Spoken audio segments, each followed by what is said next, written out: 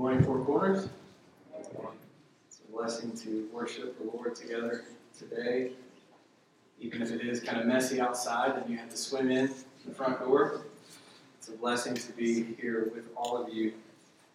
In the power of Christ's resurrection, we will be like Him, and we will see Him as He is. I hope that this truth that we just sung, that we have sung it with our minds, with our hearts, and that we really do believe that Christ is risen. Every day is lived in the shadow of Easter, and that out of Christ's resurrection, we have a certain and fixed hope that we too one day will be raised in His glorious likeness. Amen. The English preacher, Rowland Hill, once entered the home of one of his congregation, and he saw a child on a rocking horse. He remarked, "Dear me, how wondrously like some Christians. There is motion, but no progress." Motion, but no progress. If we could maybe tone down those lights just a little bit. Thank you. And maybe that is how you feel. Motion, but no progress. Maybe that is how you feel about your own Christian life. As you come here this morning, maybe there is for you a kind of stagnation that has set in, or maybe a busyness that has led only to frustration. So either your Christian life is just kind of like a pond that's not moving, or it's something that is moving quite a bit, like this child on a rocking horse, but it doesn't seem to be moving anywhere. Maybe there's a lot going on the inside, maybe even a lot of anxiety about your Christian life. Maybe there's a lot going on the outside, but either way, whether it's inward or outward motion, it just does not seem to be going anywhere. One thing that we've repeatedly seen is that the Sermon on the Mount is convicting.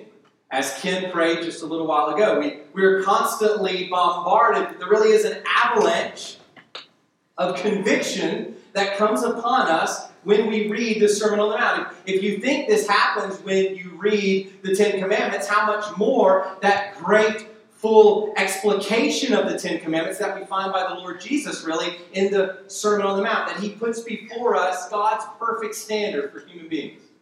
God's perfect standard for those of us who bear the name of Jesus, who are Christians. And so it's probably the case that as you have gone through the Sermon on the Mount, I know it's been the case for me personally, I'm sure it's been the case for all of us, that as we've gone through the Sermon on the Mount, we really have experienced somewhat of an avalanche of conviction.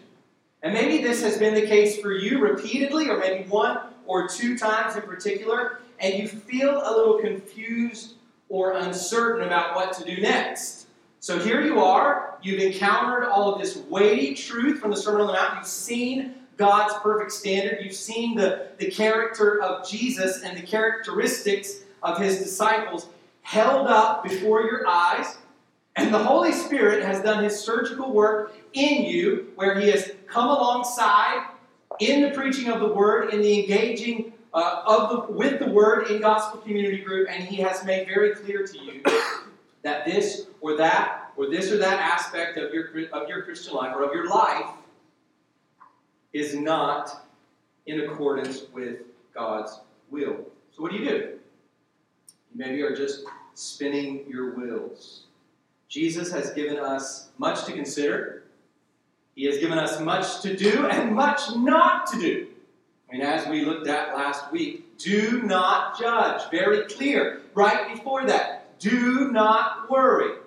Jesus has put much upon us in terms of expectations. And let me say this. Jesus has very high expectations of His people.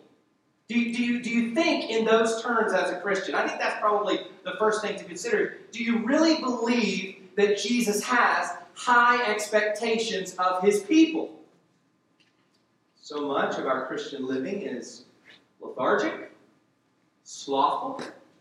Perhaps we take our own standards and put them up, and they're a lot easier to keep rather than Jesus's. Jesus has high expectations for his people because he lives in his people. The title for the sermon today is A New Start, Part 1.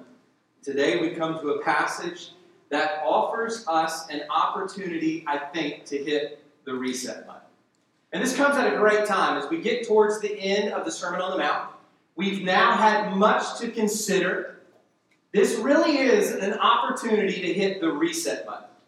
When I was a kid, growing up in the church, there was an idea that was constantly put before me, whether it was at camps or youth camps or just in church in general. It was this idea of rededicating your life to Jesus. And on the one hand, it was kind of problematic because the idea is you sort of stumble through the Christian life from one event to the next, and every event you come up, you rededicate your life to Jesus. So I probably rededicated my life to Jesus maybe 10 or 15 times.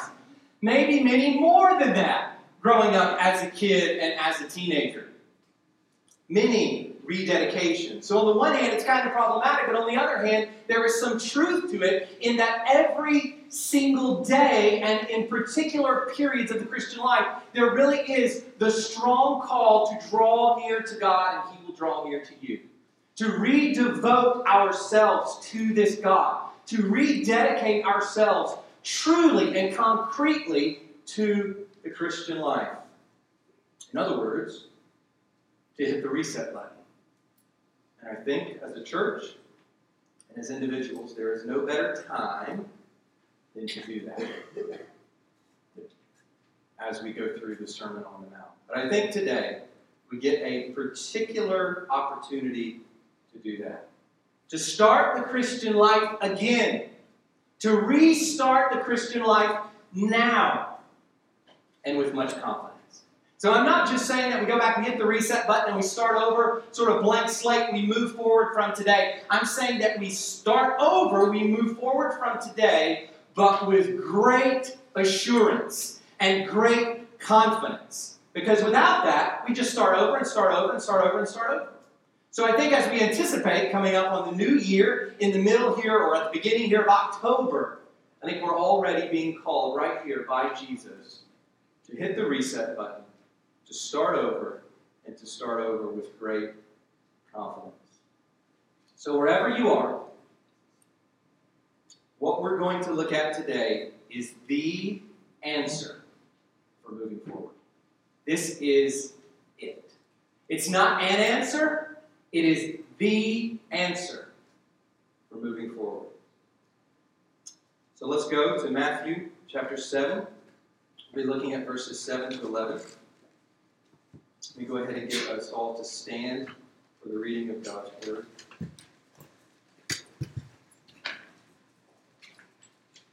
Matthew 7, verses 7 to 11. Wherever you're at today, this is Jesus' fresh start for you. Ask, and it will be given to you. Seek, and you will find. Knock, and it will be opened to you. For everyone who asks receives, and the one who seeks finds. And to the one who knocks, it will be opened. Or which one of you, if his son asks him for bread, will give him a stone? Or if he asks for a fish, will give him a serpent? If you then, who are evil, know how to give good gifts to your children, how much more will your Father who is in heaven give good things to those who ask him? Let's pray now with confidence to ask the Lord to bless our time and that He will, in fact, give each of us a fresh start. Our Father in heaven, may You be exalted in our service today, as You already have been through singing and prayer and scripture reading. Thank You for Your great name, Father. As we behold our God, we recognize that that is the That is the chief end of man. That we would glorify you, behold you in your manifold perfections, and that we would enjoy you as the all-satisfying God. Father, we pray that you will be held up in that way in every single heart gathered in this room today. We pray that you will be held up in that way back in the children's space as the kids worship and learn. God, would they learn about you and turn to you? We pray if there's anyone here today among us who is unconverted, unsaved, lost in sin, Father, would you change their heart? Would you convert sinners to saints, to holy ones, to children, to disciples? Father, would you do your work today, we ask? Would your kingdom come here, even now, at Four Corners, in this moment? Father, we pray that you will provide each of us with attentive minds and open hearts and searching eyes as we consider our own sin and as we consider your grace and your mercy supplied for us, for sinners like us.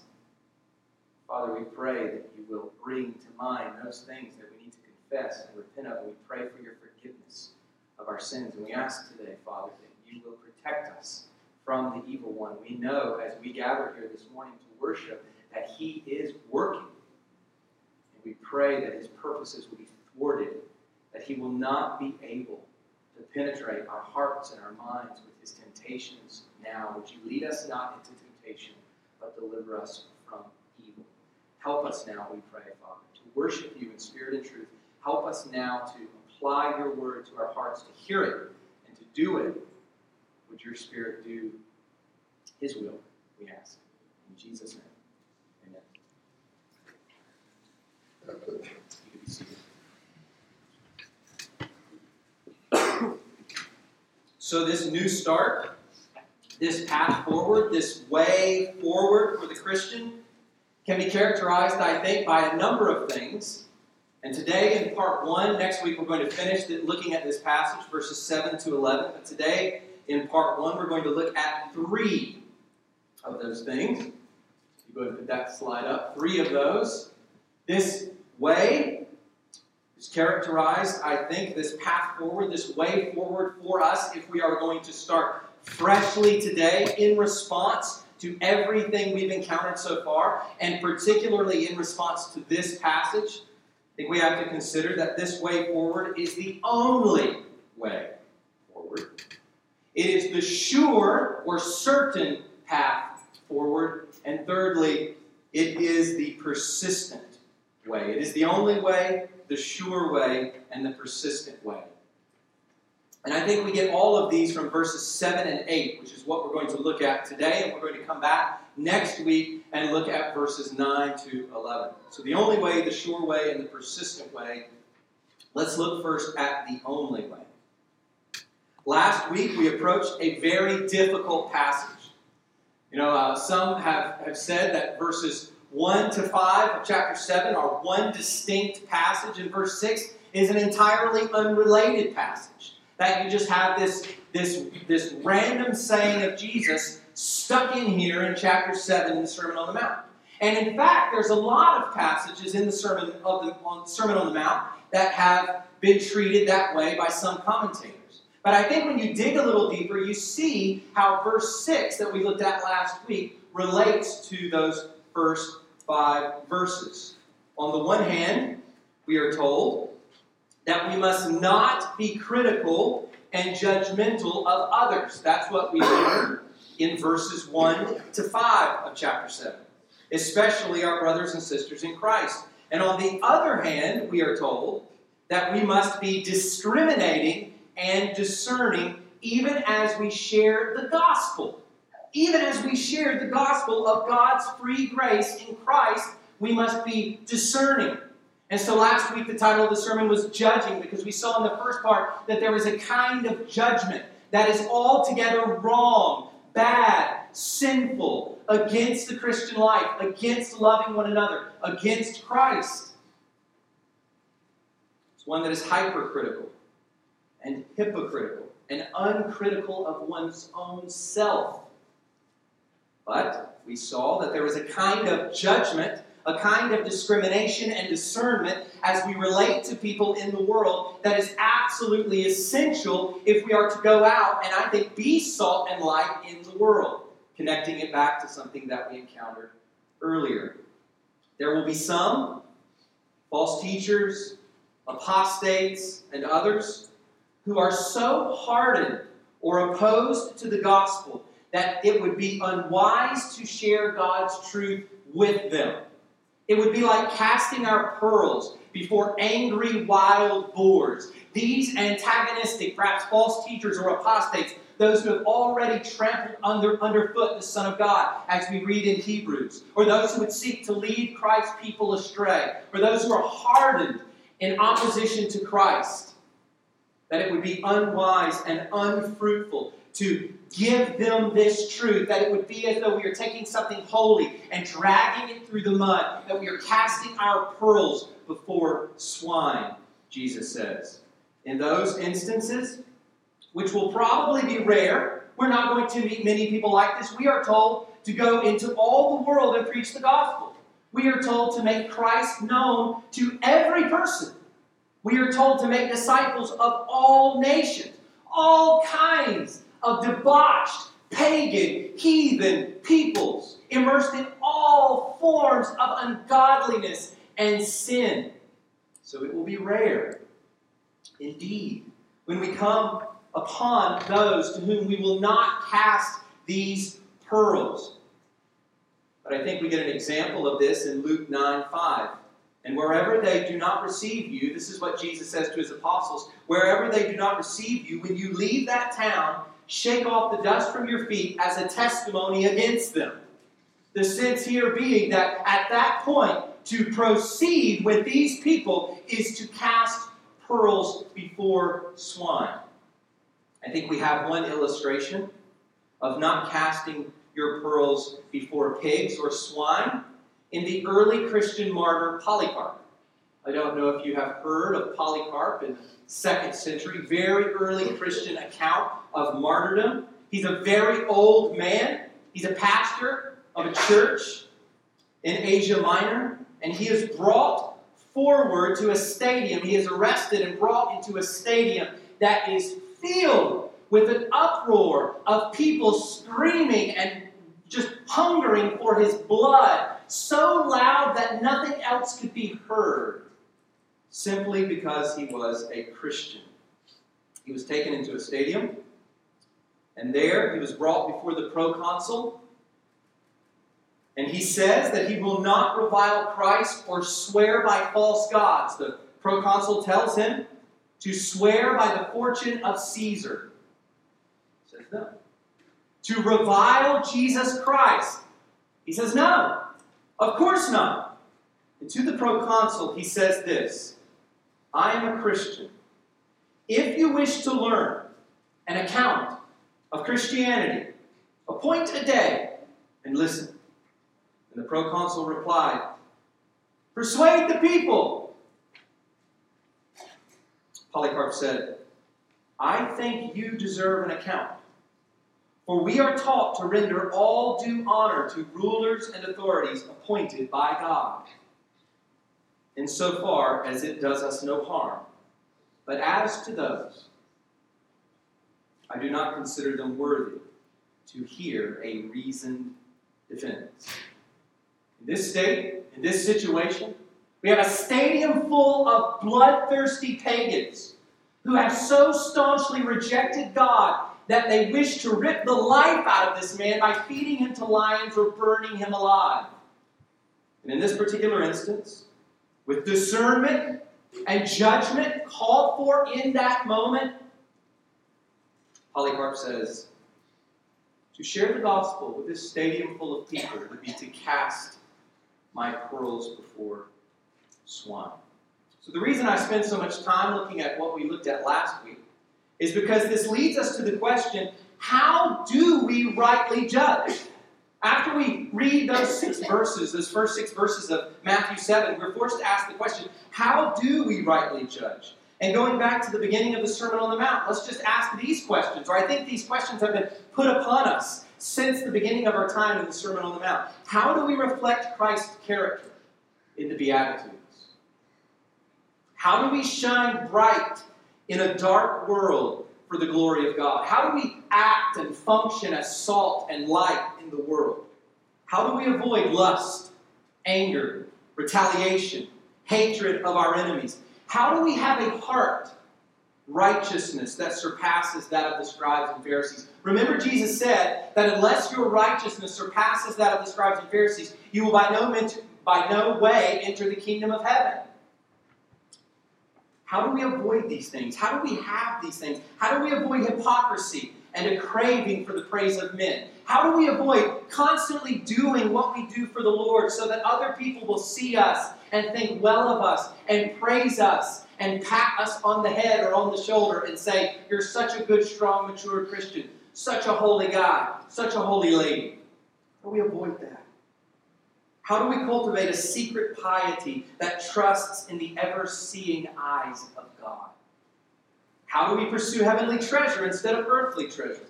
How do we check our worldly ambition and love of money? How do we put people before things rather than putting things in our own interests and our own ambitions before other people? How? How do we stop our ignorant and faithless worrying? How do we seek the kingdom of God and His righteousness? And then back to last week again. How do we judge rightly?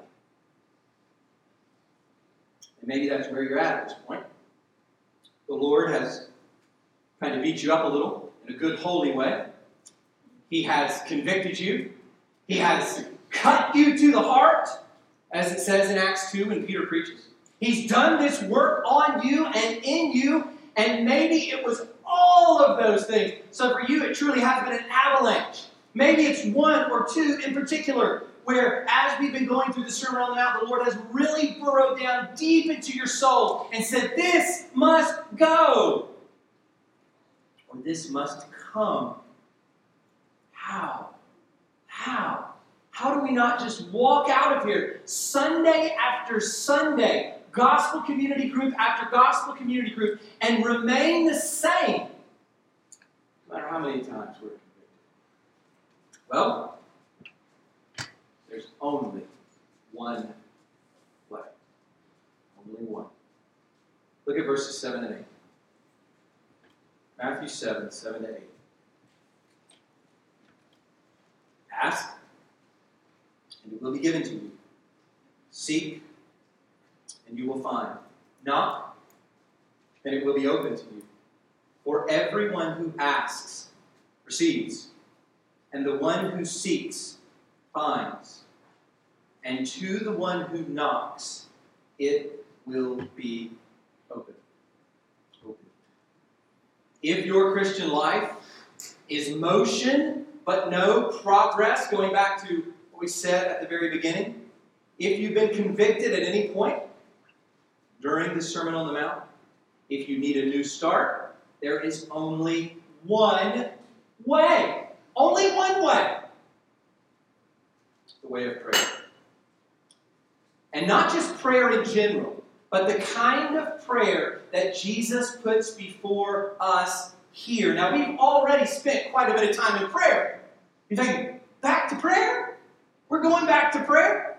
Really? We spent all that time in prayer? But think about it this way. Prayer has been there with us every step of the way through the Sermon on the Mount. Go back to chapter 5, verse 3. Just flip maybe one or two pages over in your Bible. Maybe 3 or 4 if you have one of those really large print Bibles. But just flip back over. Chapter 5, verse 3. What are we told there? An implicit call to prayer. Blessed are the poor in spirit, for theirs is the kingdom of heaven. What is the expression of poverty of spirit? Prayer. You can right now know how poor in spirit you are based on how much you pray. It is really that simple. Because poverty of spirit is a recognition of emptiness. It's a recognition of emptiness that then, in hungering and thirsting, says, I need to be filled. And so we pray that God would fill us. He would fill us up with His Spirit. So we can know that at the very beginning of the Sermon on the Mount, everything we encounter, the gateway for all of it, for all of the Beatitudes, the starting point for all of the injunctions and all of the instructions and commands and do's and don'ts and heart dispositions that we've encountered all throughout the Sermon on the Mount, it all goes back to this one thing, being poor in spirit, which means essentially prayer. We are those who are empty, who call out to be filled by God. Without it, we are empty and fruitless. We saw it at the beginning, and then we saw it right in the middle.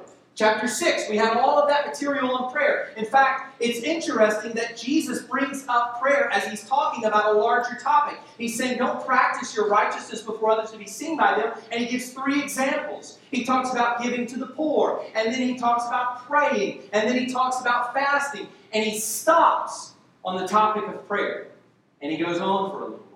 So we see prayer implied at the very beginning. We see prayer as this massive tower in the middle of the Sermon on the Mount. And then we come again in chapter 7, towards the end of the Sermon on the Mount, to this passage on prayer.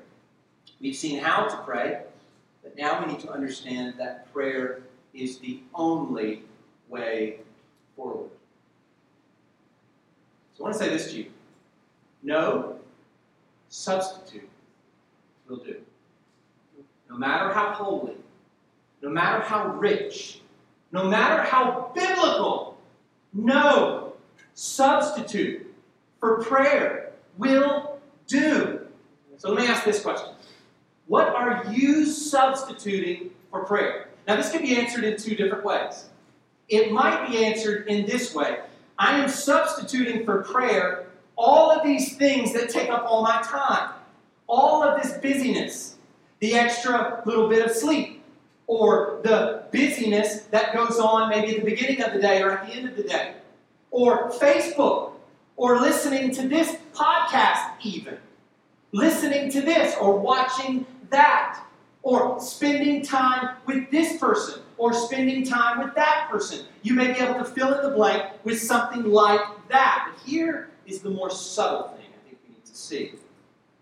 You may even be replacing prayer with your Bible reading. Let me tell you what I mean by that. Reading of Scripture, reading of good books are wonderful things. In fact, all prayer must rise up out of Scripture if we are to pray in accordance with God's will. But sometimes our Bible reading goals, our Bible reading plans, our Bible reading charts squish out prayer. Think about that. Even when we get all excited about living the Christian life and we decide we're going to read this much of the Scripture this day and this much of the Scripture that day, and we're going to spend this much time doing this and this much time doing that. Even as we make these goals, the question is this: do we do that at the expense of prayer?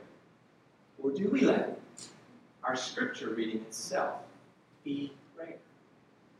The Bible, read without prayer, can become vanity. It can become knowledge that puffs up. But the Bible before us as a gateway to communion with the triune God, that is holy, godly, biblical Bible reading. So let me ask you this. Is your Bible reading plans, is your Bible reading goals, is your approach to divine things squishing out prayer so that prayer plays a very tiny role in your Christian life? Don't let Bible reading replace prayer, but let it fuel prayer. Maybe we need to decide to read less. I want to hear this often. To read less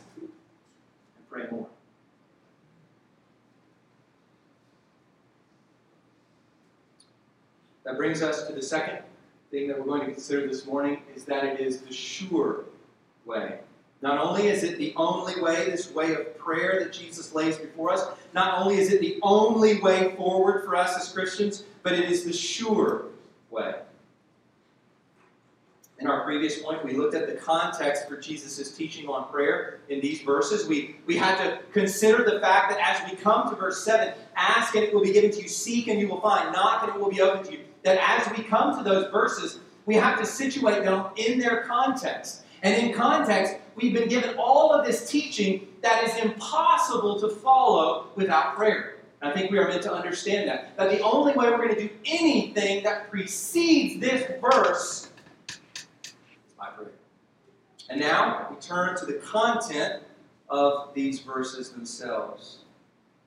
So verse 7, we have commands followed by results. Let me read it this way. Ask and it will be given. Seek and you will find. Knock and it will be opened to you. Then in verse 8, the idea is essentially repeated for everyone. That's you. That is you. There is no circumstance in your life, no particular thing that makes this unapplicable to your life. This is applicable to you, brother and sister in Christ. This is applicable to me. Everyone who is a Christian, we must add, who asks, receives. And the one who seeks, finds. And to the one who knocks, it will be open. So here's what we need to see. This is the language of promise. So let me just ask this general question. How much attention do you give to the promises of God in Scripture? There's a lot of promises of God in Scripture. You can go everywhere and find them, promises that should buttress our faith, should grow our faith and make us strong in the Lord. But in some ways, this promise is the gateway to all other promises. Or you can say this promise is the means by which we access all of God's other promises. This is the language of promise. Jesus is making you a promise, Christian. He is promising to do something. So what exactly is Jesus promising us here? I think the parallel passage in Luke 11 helps us. You don't have to turn there, but in Luke chapter 11, verse 13, it says this toward the end of the passage. What we have here at the end in verse 11 reads in this way in Luke. If you then, who are evil, know how to give good gifts to your children, how much more will the Heavenly Father give the Holy Spirit to those who ask Him? You ever encountered this difference here? So when you read it in Matthew, it says, how much more will your Father who's in heaven give good things to those who ask Him? And in Luke, it says, how much more will the Heavenly Father give the Holy Spirit to those who ask Him? Parallel passages. Same idea, same things being taught. In fact, instead of the fish and the serpent, in Luke he has an egg and a scorpion. And apparently, I read this week, that the larger scorpions could kind of roll up or fold up when they sleep and look like an egg. Just a little tidbit there. But Matthew and Luke's text, these are parallel accounts. What that tells us is that when we read Matthew's text, Luke's text helps us to understand what Jesus is saying. How much more will the Heavenly Father give the Holy Spirit to those who ask Him? So when we come to God, listen to this, Christian. When we come to God for spiritual growth, for fruits and graces of the Holy Spirit, that we know from Scripture are in accordance with His will. When we come to God for help, asking Him, Father, help me live this Sermon on the Mount. Help me manifest these Beatitudes. Help me not judge, not retaliate, not lust in my heart, not be angry with my neighbor, not show off and pretend in pretense and performance so as to be praised by other people, rather than trusting in your all-seeing eyes. When we come to God for help to live this out, He promises to give it to us. It's an amazing thing. You ever thought about that? Not a maybe. He promises, Jesus promises to provide it for us. 1 John 5, 14 to 15, which one of our elders, Ken, read earlier. I want to read it again to us. 1 John 5, 14 to 15. And this is the confidence that we have toward him. That if we ask anything according to his will, he hears us. Okay? He hears us. We ask in accordance with his will. These are biblical prayers. Prayers guided by the Spirit. We know these are things he wants for us. He hears us. And if we know that he hears us in whatever we ask, we know that we have the requests we have asked of him. This is true. This is true. Do you believe that this is true? So simple questions for us. 3 simple questions for us in response to this. 1, do we ask? Do you ask God? Have you really asked God, God, take away my worry? I don't want to be a worrying person. Take it away. Work in my heart that I might so trust you that worry is not a part of my life anymore. We know that's God's will because Jesus said, do not worry. So it's clear. Now, when we pray such a prayer, we are praying in accordance with his will. We know that. Father, I am a critical person. Forgive me. Help me. I don't want to be critical of everyone else and their faults. I don't want to always be thinking down on some person, reducing them to this particular thing that I don't like. Help me. Father, I have trouble with my eyes. I have trouble lusting after other people. Father, help me. Rip that out of my life. Promises to do these things. James 4:2 is clear. You do not have because you do not ask. So ask, Christian. Ask God. Pursue him. Seek him. Knock at his door in heaven, and he will give it. He promises to do it. Ask. Do you ask? Do we have confidence in God's promise? James 1, 5 to 8. If any of you lacks wisdom, let him ask God. And God might give it to you. No, that is not what he says. If any of you lacks wisdom, let him ask God who gives generously to all without reproach, and it will be given you. It will be given to him. But let him ask in faith, with no doubting. For the one who doubts is like a wave of the sea that is driven and tossed by the wind. For that person must not suppose that he will receive anything from the Lord. He is a double-minded man, unstable in all his ways. So the first question is, do you ask? And the second question is, do you have confidence in God's promise? Do you believe God and his word? Do you believe him? And we're told in Romans 4 that it is the very essence of faith to believe God's promise. Abraham believed God, and it was counted to him as righteousness. That is the way we come into the Christian life, by the way. That is how we become believers, is that we trust in the promises of God in Christ, and he saves us by faith. For by grace you have been saved through faith. What kind of faith? The faith that Abraham modeled when God told him that his descendants would be as the stars of the heaven. And he believed God, and God counted to him his righteousness. And he kept on believing God's promises. And that's what every Christian is supposed to do. To keep on believing God's promises. Do you ask?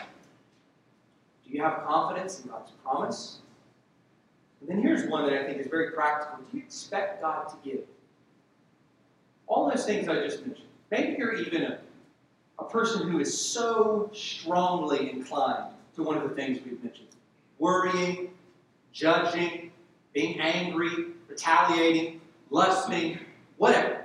Just all of those things. Maybe there's one that's so strong on you. Do you pray to God with an honest, true expectation that he's going to take it away? That he's going to bring reformation in your heart? That he is truly going to establish himself as king over that sin and crush it? Do we believe it? Do we expect him to act? I'm going to read verses 9 to 11 very quickly. I want you to hear all of the giving language. Just listen to it. It's everywhere. Verses 9 to 11, I'll read them quickly. Or which one of you, if his son asks him for bread, will give him a stone? Or if he asks for a fish, will give him a serpent? If you then, who are evil, know how to give good gifts to your children, how much more will your Father who is in heaven give good things to those who ask him? He is a giving God. At the core, he is a giving, even more, Abba. He is a giving Father. So this kind of prayer that Jesus lays out for us is not just the only way forward for you, Christian. Wherever you're at in maybe stagnation, motion without progress, wherever you are at, it is not just the only way forward. Please see this distinction. It is not just the only way forward. It is the sure way forward. It's not just the only means by which you will grow as a Christian. It is certain that you will grow. You will grow if this becomes your life. Without question. It will not fail. It will produce growth in your life. It will be effective.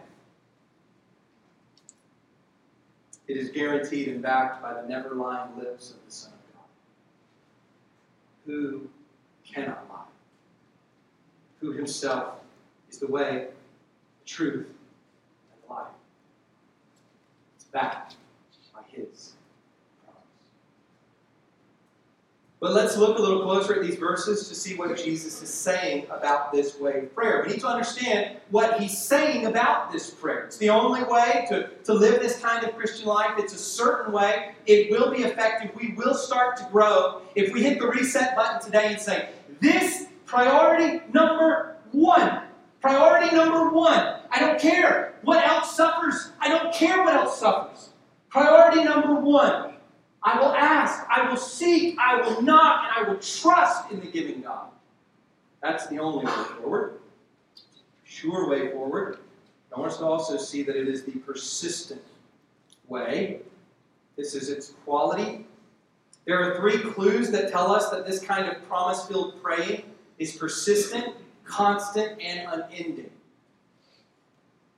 First, we notice that the parallel passage in Luke comes immediately after Jesus' explicit call to persistence. So remember, we've got these parallel passages. We've got this teaching in Matthew, and we've got this teaching in Luke. Well, when you go to this teaching in Luke, right before these verses, right before this ask, seek, and knock, we get this. Which of you has a friend? Which of you who has a friend will go to him at midnight and say to him, Friend, lend me 3 loaves, for a friend of mine has arrived on a journey, and I have nothing to set before him. And he will answer from within, Do not bother me. The door is now shut. My children are with me in bed. I cannot get up and give you anything. I tell you, though he will not get up and give him anything because he is his friend, yet because of his impudence or persistence, he will rise and give him whatever he needs. Now that is not meant to tell us anything about the character of God. God is not like that. We learn that from this passage. But what it does tell us is that persistence is in the background to Jesus' teaching on asking, seeking, and knocking, because it goes immediately from that passage. I'll read the last bit again. I tell you, though he will not get up and give him anything because he is his friend, yet because of his persistence he will rise and give him whatever he needs. And I tell you, ask and it will be given to you, seek and you will not seek and you will find, knock and it will be open to you. So that tells us that when Jesus teaches this portion, ask, seek, and knock, that persistence is in the background to what Jesus has in mind. But that's only one clue. The second clue is in our passage itself, here in Matthew. We notice something about these verbs. These verbs in the original Greek are ask, seek, and knock, and they're present imperatives, which can be rendered keep on asking, keep on seeking, keep on knocking, We could translate these verbs in that way. So we know from Luke that persistence is in view because of the context and the parallel passage. And we know here from these verbs, the present imperative, that they need to keep on doing something continually and constantly. And third, with these verbs, we also see an increasing level of intensity or action. So think about it. We ask for something. We seek for something. And then we knock to have that very thing. There is kind of an increasing level of intensity here, of exercise, of action on our part. We are asking, we are seeking, and then we are knocking. So here's my point. The promise that we have in this passage is connected to prayer, but not just loosely defined prayer. So we're not talking today about you walking out of here and saying, okay, God promises to grow my Christian life. He promises to give me the Holy Spirit, to fill me with the Holy Spirit, to give me spiritual graces if I pray. And so we just say, well, what's the takeaway? I'm going to pray. It's not just that. It's not just that. This promise-filled praying is not loosely defined as prayer, but it is persistent prayer. Constant, unending, undying, continual praying. Now, this means that it is not something else. It is not a flash of excitement, resolve, or emotion. Now think about that for a moment. How much of our Christian lives are based merely, sometimes even exclusively, on a flash of divine light? We have these moments with God where we just feel like the whole world has been eclipsed by Christ. He becomes in that moment our great treasure. He becomes in that moment the one thing that we desire above all else. It is this flash of excitement, resolve, or tears. One of the things that I saw in my life very frequently when this happened was my first year of seminary. We had to go to chapel 3 days a week. We had to go to chapel 3 days a week. Now, I loved it. I'm trying to be pious, but I did enjoy it. It was an important part of the first year of my seminary. But one of the things that happened to me so many times as I would sit in chapel and hear all of these wonderful sermons from God's Word, these expositions of Scripture, 3 times a week, week in and week out, is I would very frequently walk out of that chapel with tears in my eyes, with a heavy heart, with a desire to press on with great vigor for Christ, and then it would just kind of dissipate as I would go to the library and start working on a paper I had to do, or as I would go and start reading or doing this. By the end of the day, it was gone. It was gone.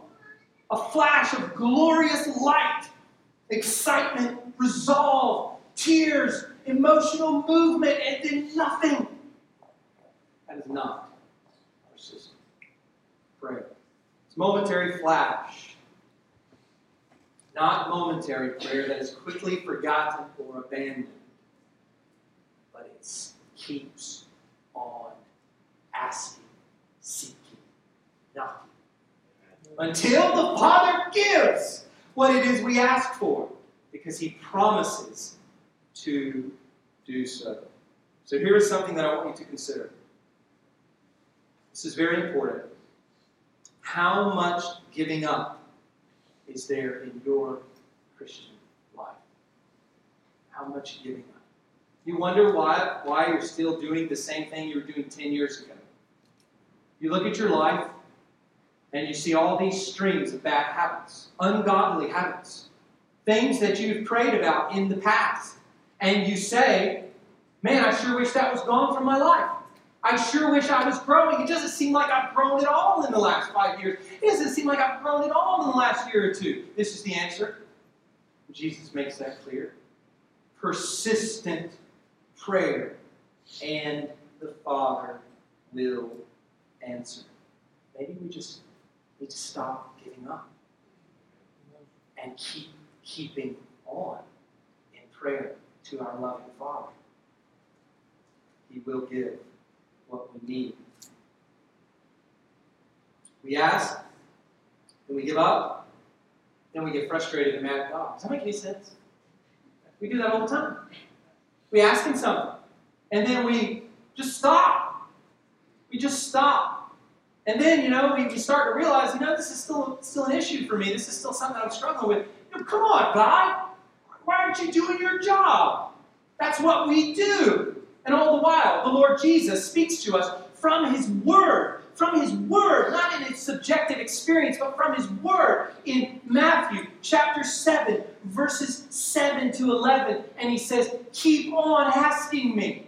I am a gracious Father. I am a good Father. I will provide what you need. I will make you holy. I will make you like myself. Otherwise, Jesus' comments for us to be perfect like the Heavenly Father would be meaningless. Be holy for I am holy. That would be meaningless. Love as I love. That would be meaningless. Christ wants to manifest His very character in every single Christian life. And the means by which we access that, we are told here, is persistent prayer. So how much consistency and follow-up in our prayers for spiritual growth? How much of that is there? We're praying for the salvation of other people. We're praying for their growth in Christ. Praying for our children to come to the Lord. How much persistence, constancy before the throne of God. Not lazy prayer. Constant.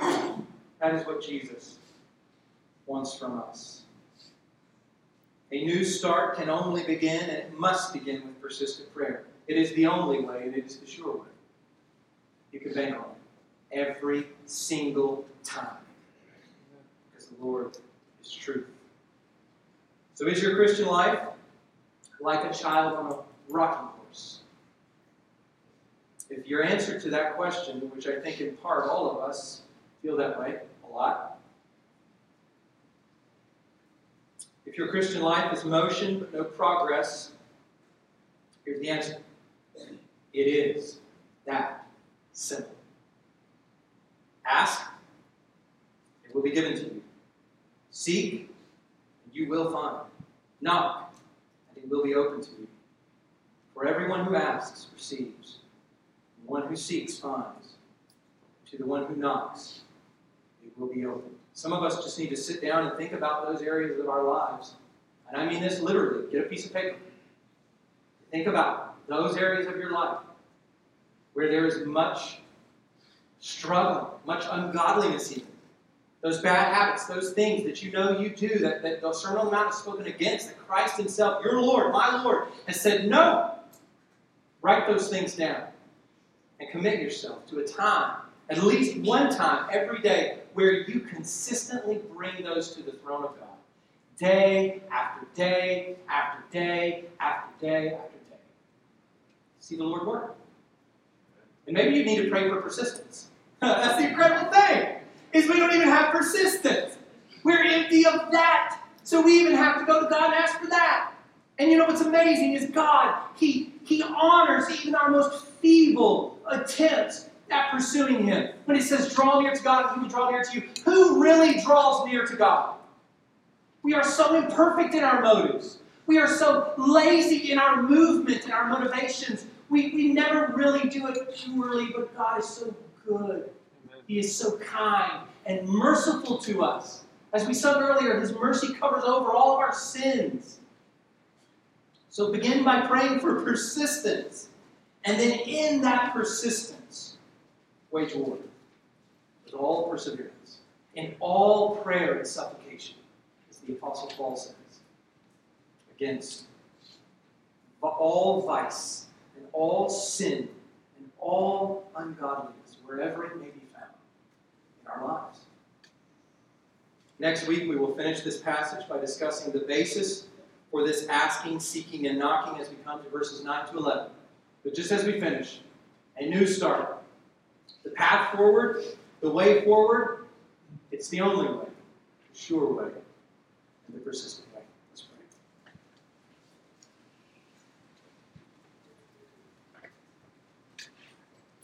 pray. Our Heavenly Father, we are grateful for your word. And Father, we aim this morning to take you at your word. Father, help us to believe in prayer. Father, I know that so often we pray with such little faith. The reason we don't pray is because we maybe deep down in our hearts don't really believe it matters. We see people who don't pray prosper. And sometimes we pray and we think, why, God, why? Father, help us heed the words of our Lord here. And to pray continually, persistently. May this mark every life in Four Corners Church. May this mark everything about our church. Would you give us wisdom as a church as to how we can become more of a praying church? Father, that we would believe your word, believe your Son, and ask and seek and knock and believe that it will be open, that you will respond, that you will answer us, and that you will give us the Holy Spirit. Good things. Blessed things. Thank you, Father. Would these words stay on our hearts this week and bring transformation, we ask. In Jesus' name.